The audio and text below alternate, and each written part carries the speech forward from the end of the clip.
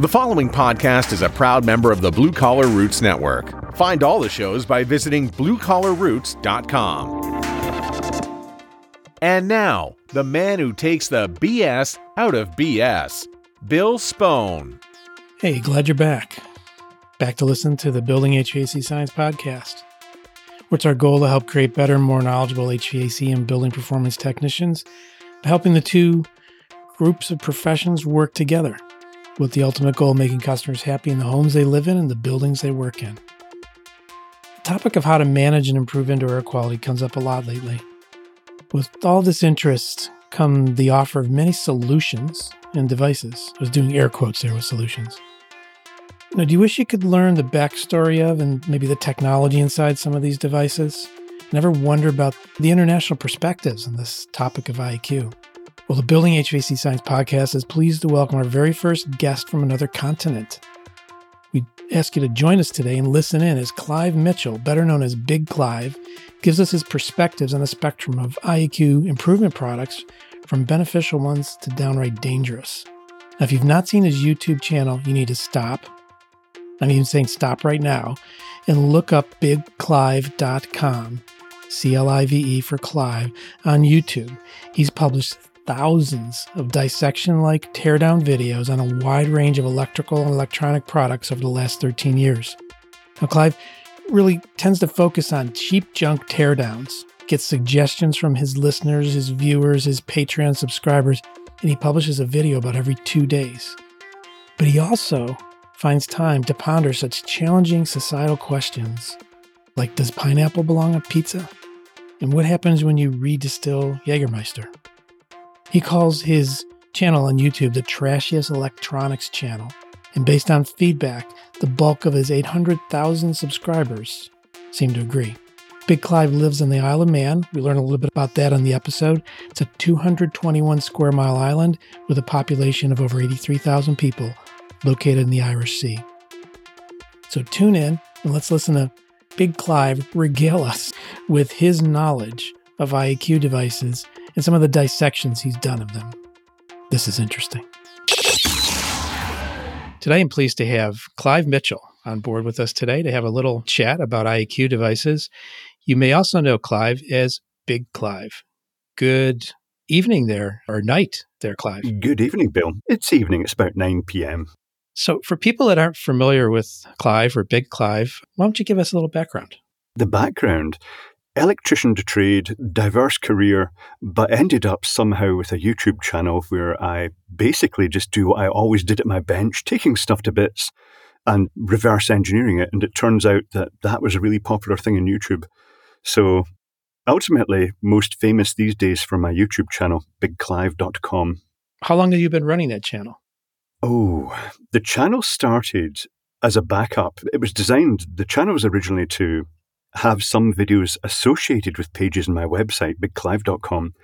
But when I moved over here to the Isle of Man to look after my mum a long time ago, wanted to set up my bench. So I just basically, because I liked watching technical channels on YouTube, I thought it'd be a good idea to just basically set the new bench up with a camera in position and record it. I just did it just for fun. When I take stuff off the internet, I like to put it back up onto the internet as well, give other people what I take, I give back. And it just turned out to be really popular. So it's a good few years. For those of the people who may be geographically challenged, can you tell us where the Isle of Man is? The Isle of Man is between the UK and Ireland. It's right in the middle of the Irish Sea. It's just a little dot in the map. Wow. So you're my first international guest? Oh, right, okay. You chose a very exotic destination. I did. One could say that of you too. Perhaps not. You do this dissection or teardowns, and I don't know if these are your words or the words of someone who wrote an article, the Trashiest Electronics channel on YouTube. That's me that wrote that, yeah. You wrote that, yeah. I deliberately go for the trashy, dangerous products. People keep saying, why don't you take apart interesting, well-designed products? And the answer is because the cheap junk from China is much more interesting because of they've cut corners and they've made one component do several things. It's much more interesting taking that stuff apart. It's more intriguing. It's more of a puzzle than the traditional textbook stuff. Have you ever learned anything surprising good when you've taken something apart. Yes, I've found some really interesting and novel circuitry that I've never seen before. So some of the cheapest stuff is also, as I say, the most educational in that regard. You realize that the person that designed it, even though it was done down to a price, the person that designed it really knew what they were doing. About how many of these teardowns have you done? I do one every 2 days. So I've got hundreds of those videos. I can tell you, I think it's actually thousands of videos I've got up on YouTube. Yeah. I'm not sure where I first discovered you, but YouTube prompted me to look at your channel because I look at these kind of things too myself. And I'd been following you for a while. And then I saw you were going to be on one of our comrades HVAC Overtime here shortly. And I thought, oh, what the heck? He went on their podcast. Maybe he'll come on mine. And I'm thrilled and flattered to have you here. So on the subject of one of the most well-designed things I took apart, one of the most impressive was a Japanese product, and it was a Sharp plasma cluster unit, which is basically coming straight back into this sort of indoor air quality thing, because that is a massively selling thing in Japan. Almost every single house has one of these devices. And I've got my own thoughts on what they do and how they work.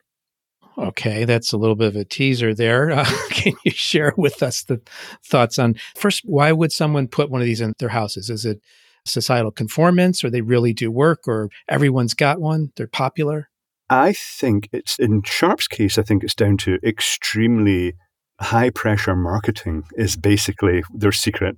But these things, they might not like me saying it, but inside, when you actually analyze what the circuitry inside, it looks a bit like an ionizer, but it's really actually creating ozone, all the other things that go along with that. I'm pretty sure it probably does, as they claim. They specifically mention the hydroxyl radicals, and because that's like a buzzword in air quality, apparently. But I think they're just being selective in the wording they use. But it puts, when you actually look at the inside of these units, if you take the module out and run it on your bench, you can see the little corona discharge. And I have to mention corona, not coronavirus, but the little plasma discharge, the little purple glow on the tips of all the needles. And that means it's producing everything. It's producing ozone. It's producing nitric oxide. It's producing their hydroxyl radicals. It's producing a whole medley of chemistry. But it is, as they often say, nature identical. It's exactly what's produced outdoors in the natural environment. And that would be the natural environment like a lightning storm, or? Just daily, just out through exposure to ultraviolet energy, through rustling leaves, creating static charges through water movement, just atmospheric effects. These gases like ozone are always present there. Can I throw you some statistics about ozone? Yeah, please. Okay. In a cubic meter of air, that's roughly 39 inches cubed, there are about 10 septillion molecules of gas, right? What's the exponent there? 10 septillion? 10 septillion, that's 10 trillion, or 1 with 25 zeros after it. It's a really huge number. Of those, 78% are nitrogen, 21% are oxygen, and 1% covers everything else, including carbon dioxide, methane, neon, argon, krypton, xenon, hydrogen, helium, water vapor, nitric oxide, and ozone. It's just everything else is just thrown into that, including, I'm guessing, some of the more recent refrigerant gases. When you consider it, like NASA suggests that in the troposphere, which is the part of the atmosphere down on the ground where all the houses and trees and streets are, they estimate that in most parts of the world that aren't subject to high pollution, it's roughly 10 parts per billion of ozone. And you think, that's not an awful lot.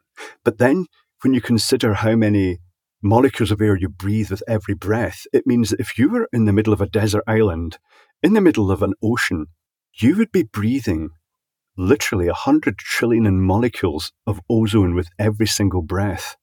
It just puts things into perspective, that because people are saying ozone is a terrible thing, it's unnatural, it shouldn't be there. Go outdoors, and that is basically present in the air in quite significant levels. One of the downsides of ozone, and this is where indoor air quality does suffer, one of the downsides of ozone is it's very reactive, it's unstable.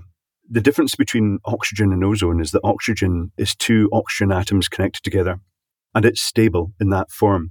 Ozone is 3 oxygen atoms connected together, and it wants to get rid of that third one because it's unstable. So that's why it's got that strong oxidizing effect. And it means that when you bring fresh air into the house, if the air isn't continually being moved into the house, if there's not a continuous stream of fresh air to replenish that, if it's a sealed building, then just a few of those elements of the air actually gradually either revert back to oxygen, or they just lose that oxygen bond onto your furnishings or whatever, and suddenly you've not got that element in the air anymore. So it's actually missing the active components that may actually be instrumental in limiting the proliferation of mold, bacteria, viruses, and other airborne stuff that is normally regulated in nature by the natural presence of ozone. So just to really simplify, a little bit of ozone is okay. Natural levels are okay in this kind of scheme of thinking? Yes. MD who says that ozone is terrible should really talk to Mother Nature, because I get the feeling that ultimately it's always been a part of the natural environment outdoors. So at low level, yes, I think they're safe. Round about the 10 parts to 50 parts per billion, they're okay indoors. In fact, they're positively needed indoors to actually emulate outdoor fresh air. So these plasma clusters, going back to the product that you mentioned there, what kind of levels do they generate? Do you have any clue on that? Trace levels. I have tried with my ozone meter. The only time I've been able to actually measure it, and I got a fairly decent reading, was when I put one of their modules inside a sealed container with the ozone meter, and then you could actually get a significant ozone reading off it. But one of the things they do, they produce it at very tiny trace level, and they use big fans to just throw that air through it so it diffuses it into the room. So I would say that it actually does a pretty good job of emulating natural levels. It doesn't put out too much. Certainly not that you could smell, which you can smell ozone at something like, is it 100 parts per billion, but at 0.1 part per million? And it doesn't even remotely come near that. You can't smell it in the room, which is good. You shouldn't be able to smell ozone. In the smell of ozone, am I correct? It's like the smell you might get around a motor? It smells like bleach. It's a very distinct. The name ozone is actually based on a Greek word for smell, because it's such a distinctive smell in such tiny quantities. Interesting. So we're going back to that one device. That's one of the better ones you've seen? It's one of the most heavily marketed. I'm not going to say it's particularly better. Okay. But it took off in Japan to the point that literally every public building has them. Every home has them. People have them in their cars. They're just absolutely everywhere. They sell so many of them. And they've been around since 2003 was when they released it. So basically speaking, Japan has been doing an ongoing test of basically adding back, perhaps you could call it the active components of air on an ongoing basis indoors. And it also seems to be very popular in India, where they're very unscrupulous with their marketing. Loud adverts telling you that you're not going to get the coronavirus if you have a sharp plasma cluster, which is a bold statement, but also, in a way, a relatively justifiable statement, because the presence of these active components, these cleaning components in the air, could actually be significant in actually preventing cross-infection between people in the same room. Interesting. Have you been following the happenings in the US with regard to this in terms of air quality devices? And I've been watching with interest the number of this basically crawled out the woodwork selling these sudden new devices. Everybody has cashed in on the COVID situation, and it's not just the air quality devices. You know the standard, the UVC tubes, those quartz tubes that have that ghostly blue glow. On eBay right now, you can buy fake UVC lights. They're being sold as UVC, but they're just bright blue LEDs with absolutely no ultraviolet content at all. They're being sold at premium prices despite doing absolutely nothing. have you torn any of those down? Oh, yes. One of them didn't just do nothing, but you could get an electric shock if you handled it while it was on. It was stunning. Can I ask if you got the shock? No, I was wise to that. I know exactly what they do with their circuitry. Okay. One of the interesting things you do all the time, but like you say, you reverse engineer, but you sort of do it live. It almost seems like a cold take when you take something apart. It's just you running through it. There's nothing rehearsed. No, I've always kept it very simple, and it's usually raw. It's me actually discovering things, because if you take something apart and then all the mystery is gone, you can't emulate that mystery, that surprise when you take it apart again. So when I'm doing it, when I'm making the videos, the concept is that you guys are in the room with me watching as I take it apart, and we all just discover it all together. It just gives it a more intimate feel. Now, you mentioned a little bit before, have you ever gotten any trouble that you'd like to talk about? Like a manufacturer coming back at you, or is the cheaper, quote unquote, junk that you deal with, there's no one who's watching? I have upset some manufacturers by taking their products apart, and they got very ratty about it. One tried to get my channel taken down. It was a Dutch company, because I took apart a switch, but it was a clone, and I didn't realize it was a clone of that other company's switch. And they managed to get my channel put on tender hooks momentarily. It was in the early days when it was quite easy to shut people's channels down just by flagging them. But the Chinese companies usually discover that no matter how bad the product is, if I make a review about a product and I say, this is terrible, I mean, the case is nice and so on, they'll still sell loads of them. If I point to an eBay listing and say it's rubbish, it'll still sell out. So they're not too bothered. Although many of the Chinese sellers will not ship to the Isle of Man now. So I'm not sure if they're just getting wise to that, or it's just because they don't know where it is. There's always a way around that. If one Chinese seller won't ship to Isle of Man, you just search the product and you'll finally find one that does, and then you buy it from them instead.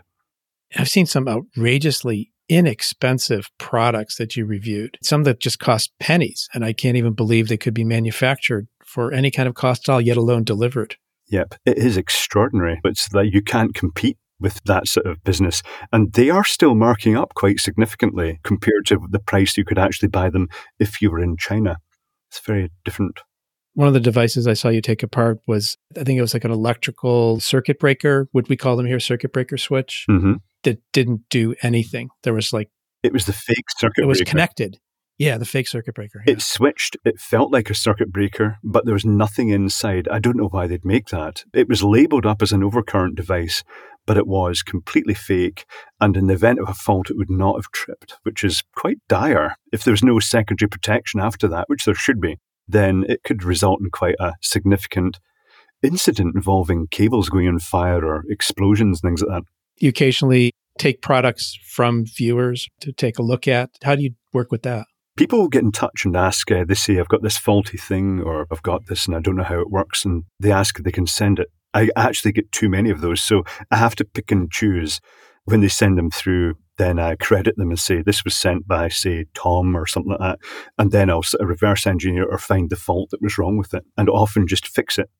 But usually it's in the case of some people just say, I've got this faulty thing. I think it would be a great video if I sent it to you, if you fixed it and then posted it back to me. And it's like, no, I don't think so. It's not like that. No.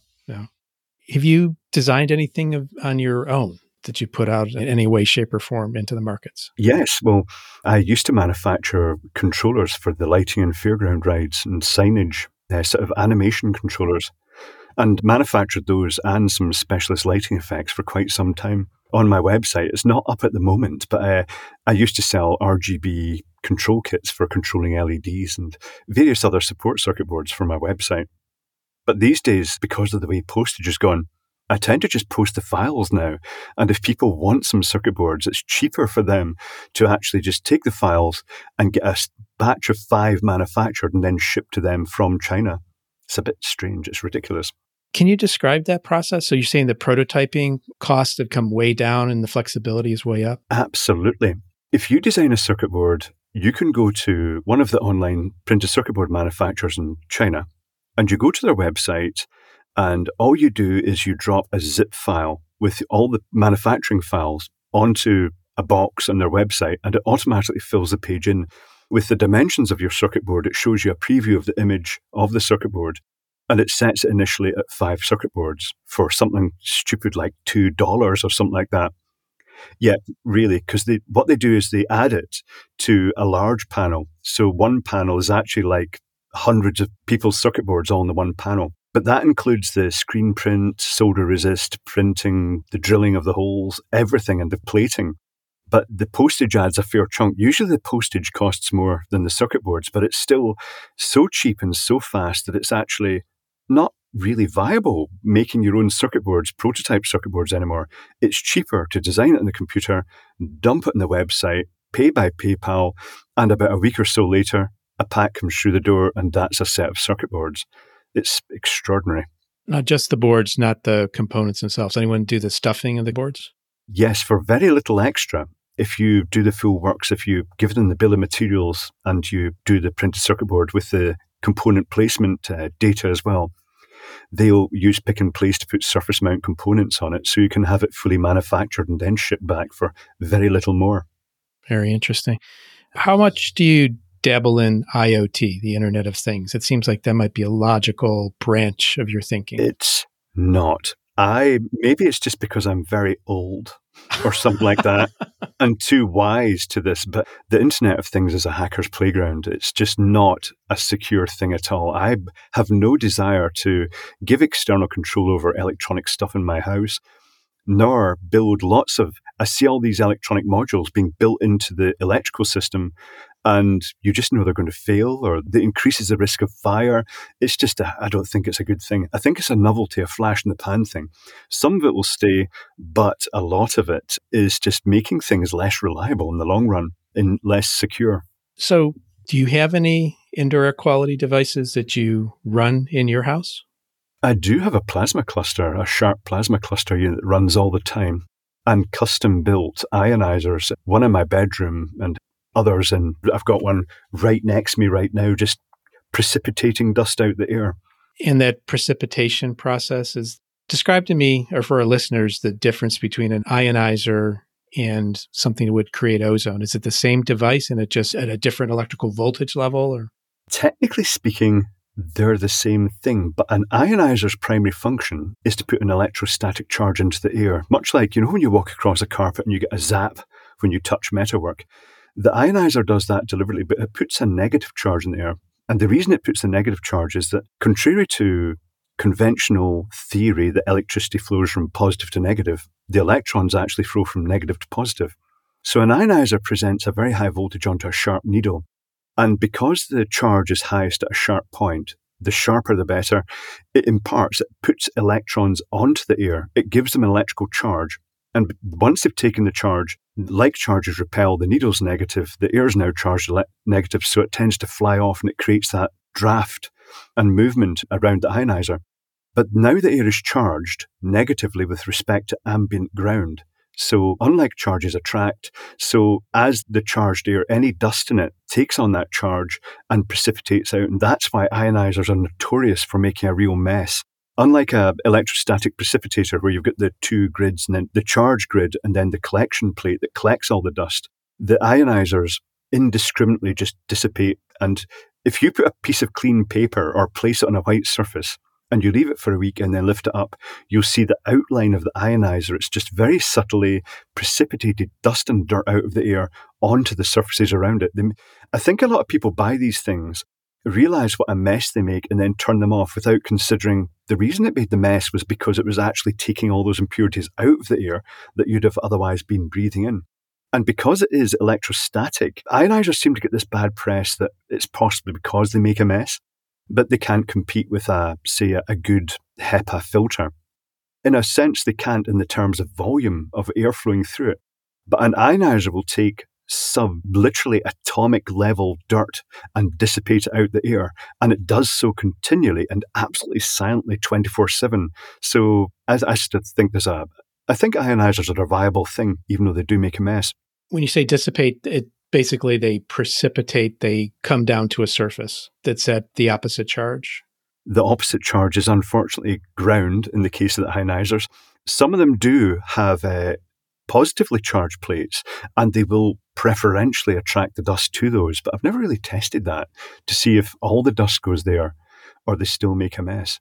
But one of the things they always used to say is that scaremongering of ozone used to say that ionizers, they produce ozone, and then the ionizer manufacturers say, no, they don't. In reality, yes, they do. And that's actually one of the things with these modern products. This is one of the ways they do it. If you go into a very dark room and you look, and it has to be pitch black, and you look at the ionizer, a traditional one with the little sharp needles in it, you'll see that tiny purple dot on the end of each of those needles. And it's producing, with that airflow of charged air, it is producing a very tiny trace of ozone and the other elements that come off the sort of plasma discharge. So ionizers, while they claim they don't produce ozone, they do produce ozone, but they do it at a trace level that is not harmful, so to speak. It's actually quite beneficial. So you're actually producing plasma Plasma. at the tip of that needle? Yep. But the power involved is tiny. The ionizers I've got here that I've made myself, it's literally microamps of power they take. You plug them in, the little neon indicator on the front of the ionizer actually draws like 10 times or more power than the ionizer itself. It's just this ambient effect that these things create. It's quite surprising. Do you have any other projects you've built in your home for home use, things that you've done to facilitate with all this experience in tearing things down? You must have seen a few gems out there. In what sense? You mean for more? Like any kind of controls, or going back to your lighting controls, or do you live pretty simply? I do live pretty simply, but I do have I've got a soft spot for lights, custom lights, decorative lights. One of my latest things is 3D printed lamp covers, where I take an existing badly designed, the cheap dollar store lights they're LED lamps, but they really grill. They get very hot and they don't last very long. I like opening those, hacking them, modifying usually just cutting one resistor out it, and it changes its power rating down to a fraction of the original power rating, and then putting a 3D printed diamond or crystal shaped cap on it, and you end up with a decorative lamp that's going to last for ages. Nice. You have some more thoughts on the IQ devices? Yes. One of the interesting ones is that the new Calgon iWave, is it? It's the one with the carbon fiber emitters. Now, traditionally, ionizers did use metal pins, but latterly they found out that carbon fiber has effectively, if you looked at it through a microscope, you'd see it's like the tiniest, thinnest possible pins you could actually get, and that benefits ionization. So that new Calgon iWave unit is really unusual. Not just the fact that it uses two of those, and they are charged positive and negative charges, which is very similar to the Sharp plasma cluster. They don't say that, but you're thinking people are copying each other. Their interesting thing is the little wiper arm that every so often, a little stepper motor, and it just goes around and it wipes those carbon fiber bristles and just knocks the dust off them. That's interesting. I've not seen that before. I wonder if that will impact the longevity of the fibers. I wonder how much of an effect it has. On HVAC Overtime, the guys in one of the shows, they were playing about with them. Now, I can't remember if it was while the show was running or before or afterwards, but they were playing about with the units.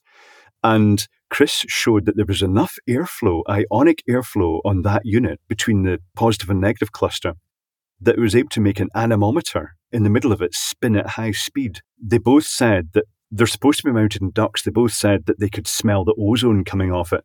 So I get the feeling they won't like me saying this, but it's ozone in disguise. But again, because it's in an air duct, it's being diffused and diluted throughout the whole house. And that wiping of the bristles, does that knock off the precipitates? I guess it must, because the nature of the electrostatic effects, it does. I noticed my ionizers that I've put the carbon fiber brushes on, they get little tufts of fluff on the end, dust. It doesn't stop them ionizing, but it does create little dots of the dust sticks onto the end, almost like a flower in a way. Because like charges repel, the strands of the carbon fiber splay apart into... Do you remember the old fiber optic lights, the big curved... Yeah, the ones that tufts, like waterfalls. And it just fluffed out. It looks like it sprays out like that, and then just because of the way the dust precipitates on it, it's like a flower, and the end of each one of those strands is like little tufts of like dust that it's gathered out the air. It's very strange. Growing like a fractal, kind of. It is. It probably is fractal if you looked up close, because of the way the charge would actually align the specks of dust landing on it. Very, very interesting. So you have a Patreon channel you mentioned. I want to make sure, let people know about that. I do get Patreon support. That's important when you've got a technical channel on YouTube.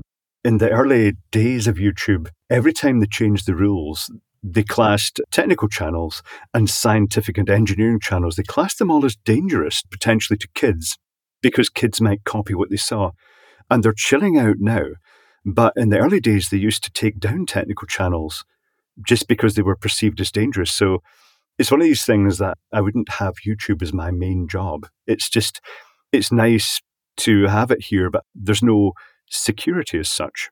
Literally, someone in another part of the world could click a little X in a little checkbox and your channel could disappear into cyberspace. Wow. Do you have another job besides YouTube? Yes, I still keep on real work. Much less now because I don't really do work on the Isle of Man. I still travel to the UK when we're not in the middle of pandemics, and I still work in the entertainment industry. So I work as a sort of lighting technician on things like the Royal Edinburgh Military Tattoo, and just basically load the show in and then maintain all the power and lighting in it during its run. Very, very cool. So maybe just break off into like a social or health aspect. What's going on with regard to the pandemic where you are? Fortunately, the Isle of Man is fairly isolated, so as soon as the pandemic struck, they closed the borders. All flights stopped, all ferries stopped passenger travel, but the postage still came to Isle of Man. And they had a couple of outbreaks, but when they had the outbreaks, they shut down instantly. They've had what they call circuit breaker lockdowns, where if they see the outbreaks increasing and they can't trace the source of each infection, they call for a circuit breaker lockdown, and just instantly it's all masks everywhere. It's like isolation, and the queues have the spacing, and they restrict the numbers into the shops. And they've done that a couple of times, but right at the moment I think we're just really coming out the end of the tunnel. But you never really know, do you? You just never know if it's going to take off again.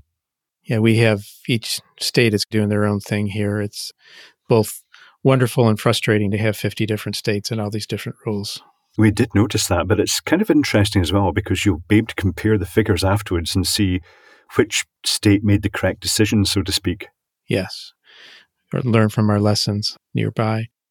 You have a worldwide audience, I'd imagine? I do, but it's mostly American and British, but it does cover other countries as well. Predominantly Germany, I think, is the third biggest, and then random various other European countries and Canada and Australia. It's just kind of mixed, but it is global. Even Chinese people watch the channel as well, which is unusual. So it seems like you're having fun. It's okay. I'll say the bigger the channel gets, the slightly less fun it is because it's turning into a full-time job. And whereas it used to just be an ambient hobby, but monitoring all the comments and stuff like that for abuse and stuff like that, which just happens. And you feel a slight expectation to produce the ongoing stream of content without missing a beat, so to speak. I try not to take it too seriously. Anyone else following in your footsteps, either with you or another channel building in a similar vein? I have seen other channels that I've accidentally made just by virtue of the fact that when I mounted the camera on a little ledge on a shelf above the bench, and I'd never kept it secret, that's how I film, it seems to have created a sort of style on YouTube of the sort of bench videos, and I see other people doing that, and they experience quite a bit of success as well, so it's obviously a good format. Have you ever gotten injured doing any of these teardowns? Occasionally cuts, occasionally lifted nails, and the odd zap of something like a charged capacitor, but nothing really major. I did experimentally, I did a video where I passed increasing amounts of electrical current across my body to see at what point I couldn't let go of electrodes. I'd say that's probably the most foolhardy one that I did. Wow. It was definitely the most painful one I did. Can you describe that a little more? What kind of current level? It went up to 13 milliamps at the end, hand to hand, which is probably not a good idea going across the chest. 13? 13 milliamps. I mean, they say at 10 milliamps, that's the point you can't let go. And I could let go at 10 milliamps, but by the time I got to the 13, it was actually getting difficult to let go. I had a foot pedal, so I could let go if things went wrong. The quote-unquote dead man's switch. I wanted to go further, but it really, having some with a defibrillator would have been needed for if I wanted to go any further with that particular challenge. So I thought it was probably a good idea not to go any further. So do you see any future aspirations or outgrowth from what you're doing now? I think it's just going to go on as it is. I do intend to visit various countries around the world and let people know that I'm going to be in the country, so to speak, just to have sort of meetups, because that's one thing people like is the just general meetups where I host, I say we'll meet at a restaurant or we'll meet at a bar or a cafe and just everybody turns up. Now, speaking of bar, you've done some other things. You've done some things with some beverages. Yes, recently I have. Experimental ones. I've got a water distiller, if that's what you're talking about. Yes, it is. Yeah, okay. I tried running a bottle of whiskey through a water distiller just to see if it took all the colour out, and it did. It came out clear. And I also ran Jägermeister through, which is that syrupy liqueur with a sort of herbaceous flavour. And it also came out clear, but it's surprising how many of the flavours go across and just leaves all the sugar behind with not too much flavour in it. Would you say it improved the beverage? The whiskey was interesting. It actually made it much milder tasting, as well as making it clear. And what was the reason for that? None at all. I decided that's what I'm going to do. I've got two other things to run through. One of them is Guinness to see what happens, and the other one is red wine to turn it into a clear wine and see what it tastes like, see what flavours go across with that. So the process technically is to distill it by releasing the low vapor pressure constituents and then recollecting them? Yes. It's a water distiller. It's designed for purifying water, so it's not like going to be a precision result. It basically just has a heated container with no temperature control. It heats it. When it boils, the steam then condenses in an air-cooled spiral tube, very similar to a refrigeration evaporator coil. And then it just drips out into the container, and you get basically everything but the solids. So in the case of the red wine, I'm expecting the red colour and the tannins to be left behind, but basically the water and the alcohol to go through, perhaps as some of the flavourings. Interesting. I'll find out when I do it. Okay. You will keep us posted on YouTube, I'm sure. Absolutely. Well, very good. I don't want to take up a lot of your time. It is the evening there, but you say you're a night owl. You do a lot of your work at night? I usually go to bed at 4 o'clock in the morning, just because when you've got no fixed hours, and particularly working in the entertainment industry, we tend to work in the evenings anyway, so we finish well after midnight. Maybe just a little digression down a path. What was your most fun entertainment project? Or most interesting, perhaps? The most interesting project? I couldn't honestly say what was the most interesting project. Do you mean on the channel? No, in the real world. Oh, Your work in the theatre, stage and sound and lighting. Yeah. I quite enjoyed Edinburgh Tattoo. It's been interesting watching it evolve. I've done a lot of prop work for television and film. I've done things in the Disney parks, lighting the rides. Those are all kind of interesting, but they're not as glamorous as the image that you get from seeing the stuff. But it's interesting seeing how these organizations work, as well as behind the scenes of the rides. Are you independent? You're your own man, own business? Freelance, but I tend to, in the case of working in the theme parks and stuff like that, it's subcontracting to other companies. When it's the entertainment industry like the Royal Edinburgh Tattoo, I'm subcontracting to an American company. And it's when I'm doing the props and things like that, I'm working freelance, but with a prop company, but just as a freelance operative.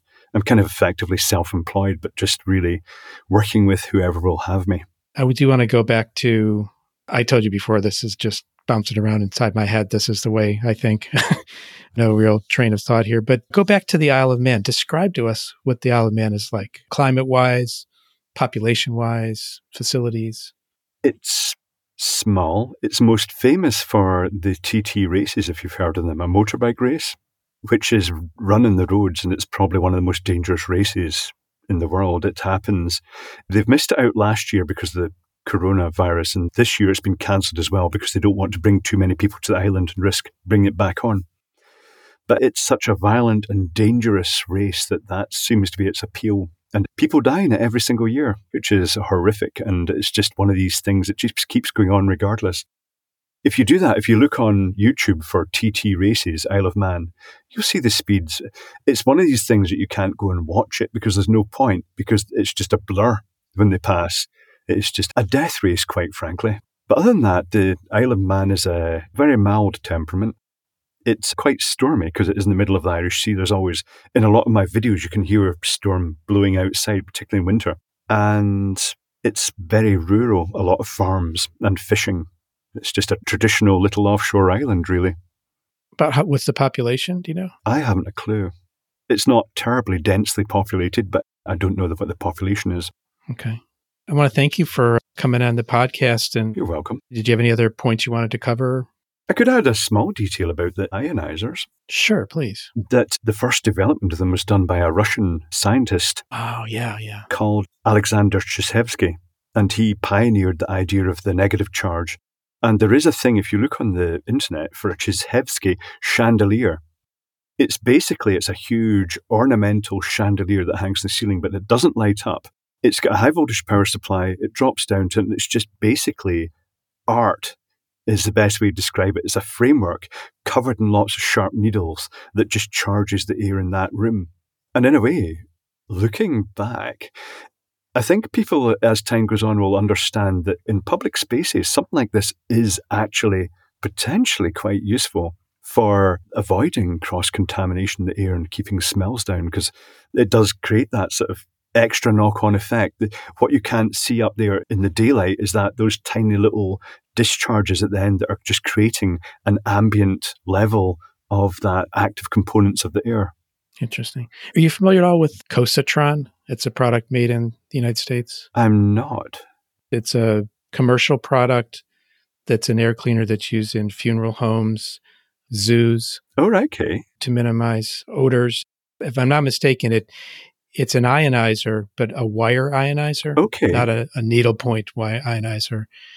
And then it uses the precipitation aspect to then recirculate the air back through a filter to make the particles either precipitate out or come back around and be trapped in a filter.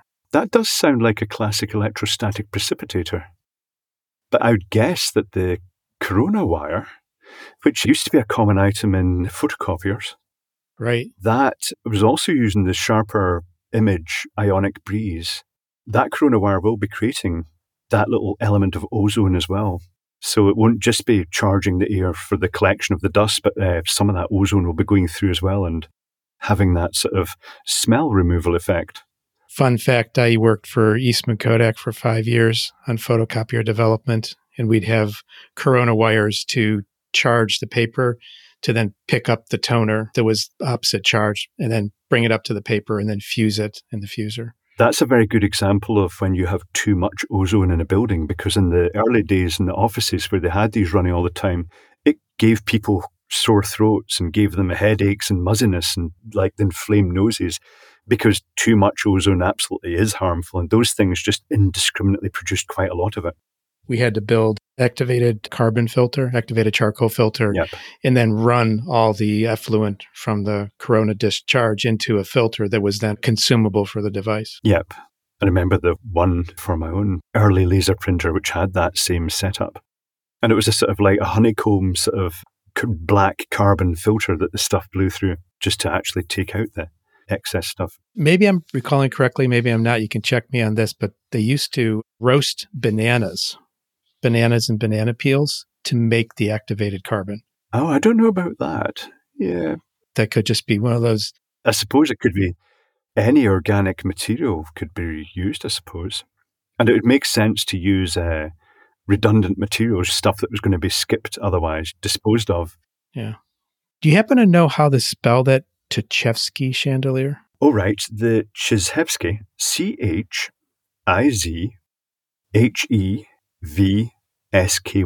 Chizhevsky.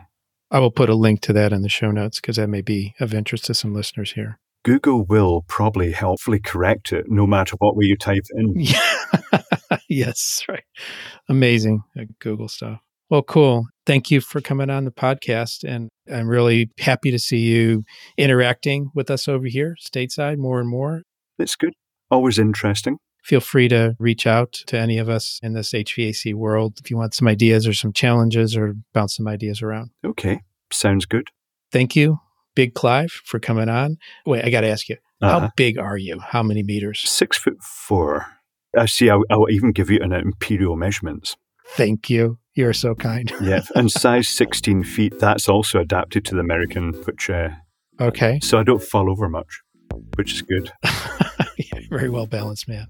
Well, thank you for coming on the podcast. We appreciate it. You're welcome. Well, thank you for listening to this episode with Big Clive. If you want to keep up with other things that I find interesting, you'll follow the Building HVAC Science podcast on Facebook by typing Building HVAC Science in the Facebook search bar. Here's a quote for today by Arthur C. Clarke. Any sufficiently advanced technology is indistinguishable from magic. We affiliate with a lot of other trade-related resources and influencers like Brian Orr at the HVAC School and Caleb Salibi there, Zach Ciota, HVAC Shop Talk, Stephen Reardon, Mike Mayberry, the HVAC Reefer Guy, Tool Pros, Brenton Ridley, Quality HVACR with Zach DeJardins, Service Business Mastery with Tersh, and HVAC Overtime, the folks at HVAC Overtime and HVACR Videos. They've had Big Clive on their live streams a couple of times. You can get some more perspective from him on their videos too. If you're interested in becoming a sponsor of Building HVAC Science Podcast or want to bring a guest forward to bring on the show, please email me at bill@truetechtools.com. The Building HVAC Science Podcast is a production of TrueTech Tools Limited. Take care, everyone, and we hope to bring you another exciting, or at least interesting, or pondersome episode in the near future. Take care. Bye.